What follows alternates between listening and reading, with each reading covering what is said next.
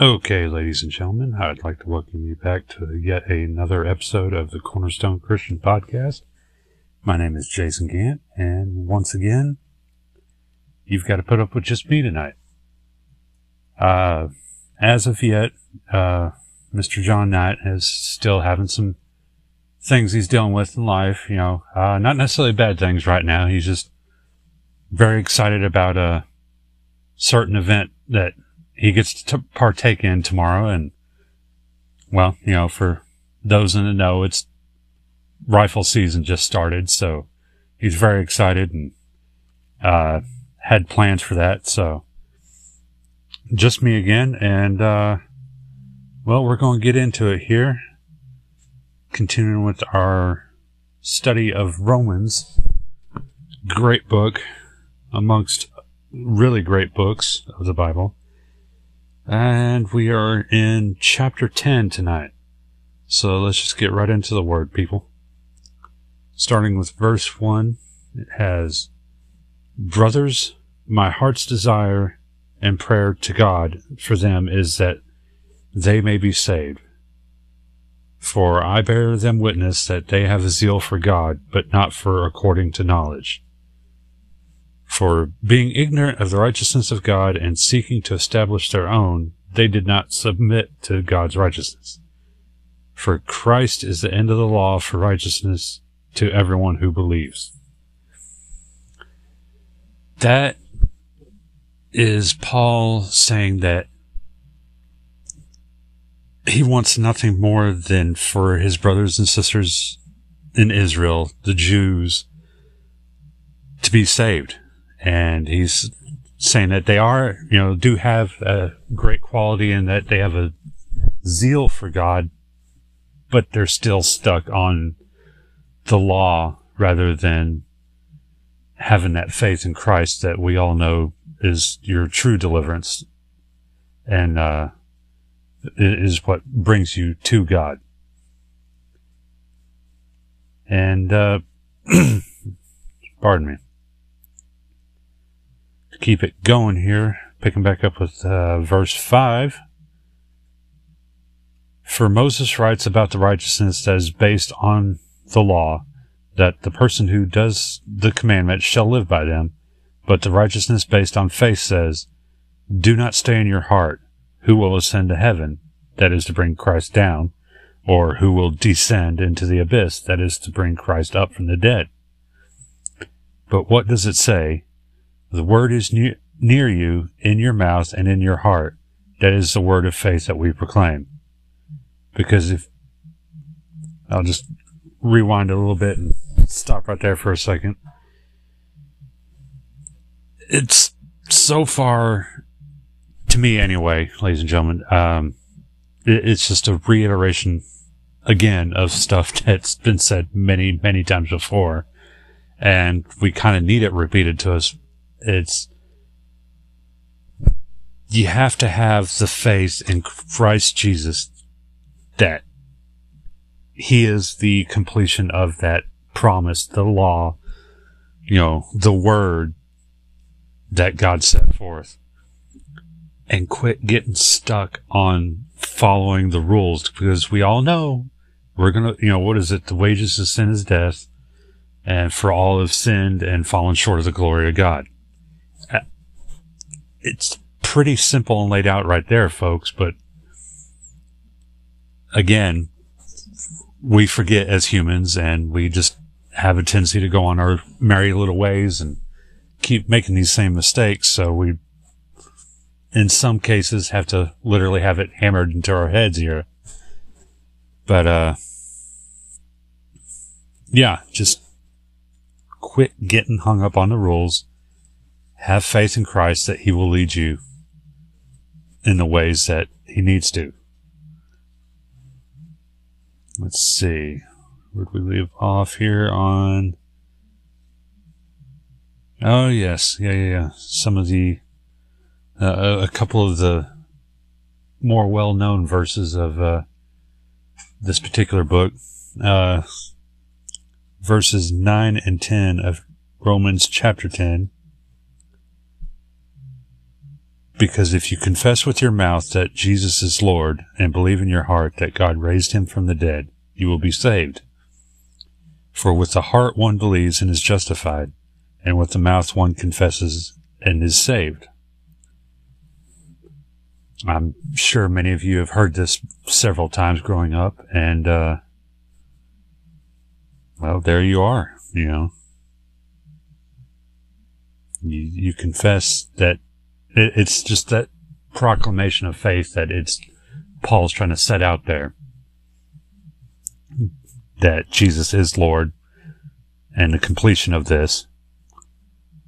And if you truly believe that, then you'll be saved and you'll be okay. So getting back into verse 11. For the scripture says, everyone who believes in him will not be put to shame. For there is no distinction between Jew and Greek. For the same Lord is Lord of all, bestowing his riches on all who can call on him. Another little bit there that's been repeated a few times, but people still didn't seem to get it. Yes, the Jews are God's chosen people, but God is the God of all people. We're all his creation. We're all his children. We're all brothers and sisters.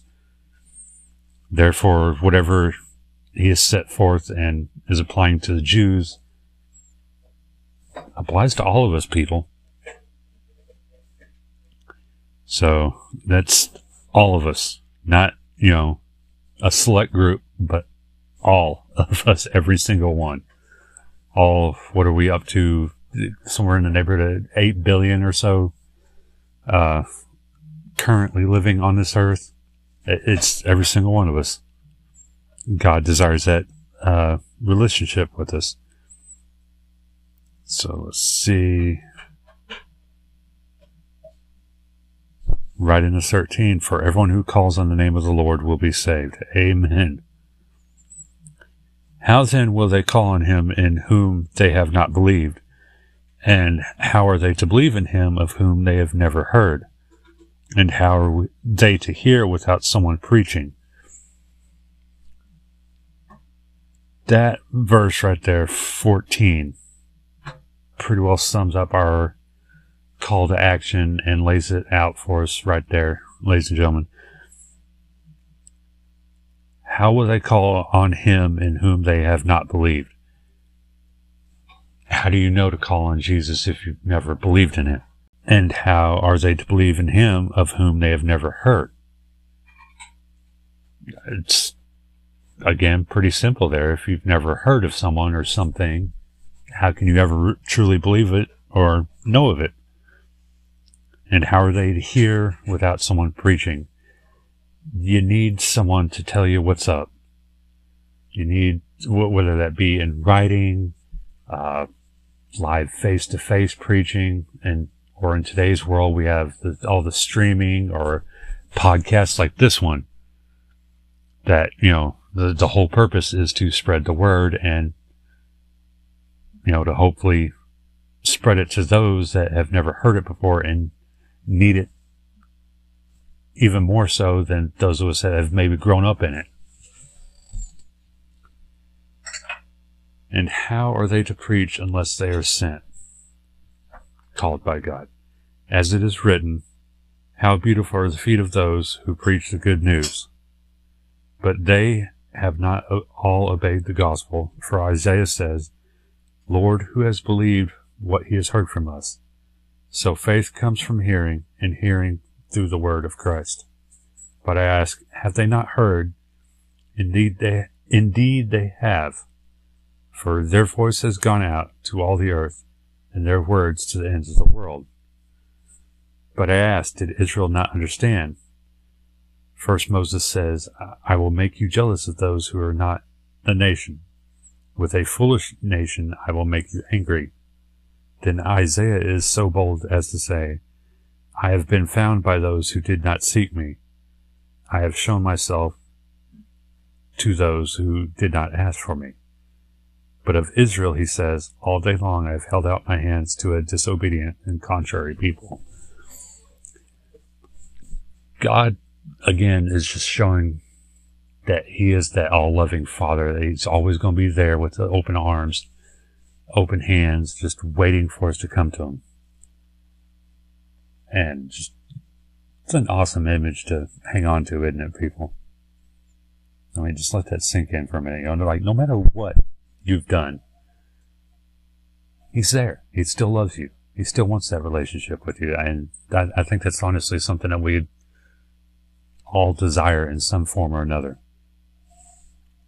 And, well, I imagine this one's probably just running a bit shorter than last week's, but, yeah, since it's just me, I'm just trying to keep it short and simple here, ladies and gentlemen. And, I thank you for tuning in again and, for giving us a listen. And, let me pull this back up so I can get you the proper contacts for us. If you have any questions, comments, concerns on anything we've, picked up on our study of the book of Romans here, or just anything we've discussed so far on the podcast, if you want to go back and listen to the old episodes. Let's see, we have cornerstonepodcast9@gmail.com is the email. You can also find us on, I believe we're still on Facebook at Cornerstone Podcast. And, I'm sure there's various other messengers that you can find us, but that's the two main points of contact. And I just thank you again, ladies and gentlemen, and hope you got something for tonight, and hope to see you again. Amen, and God bless.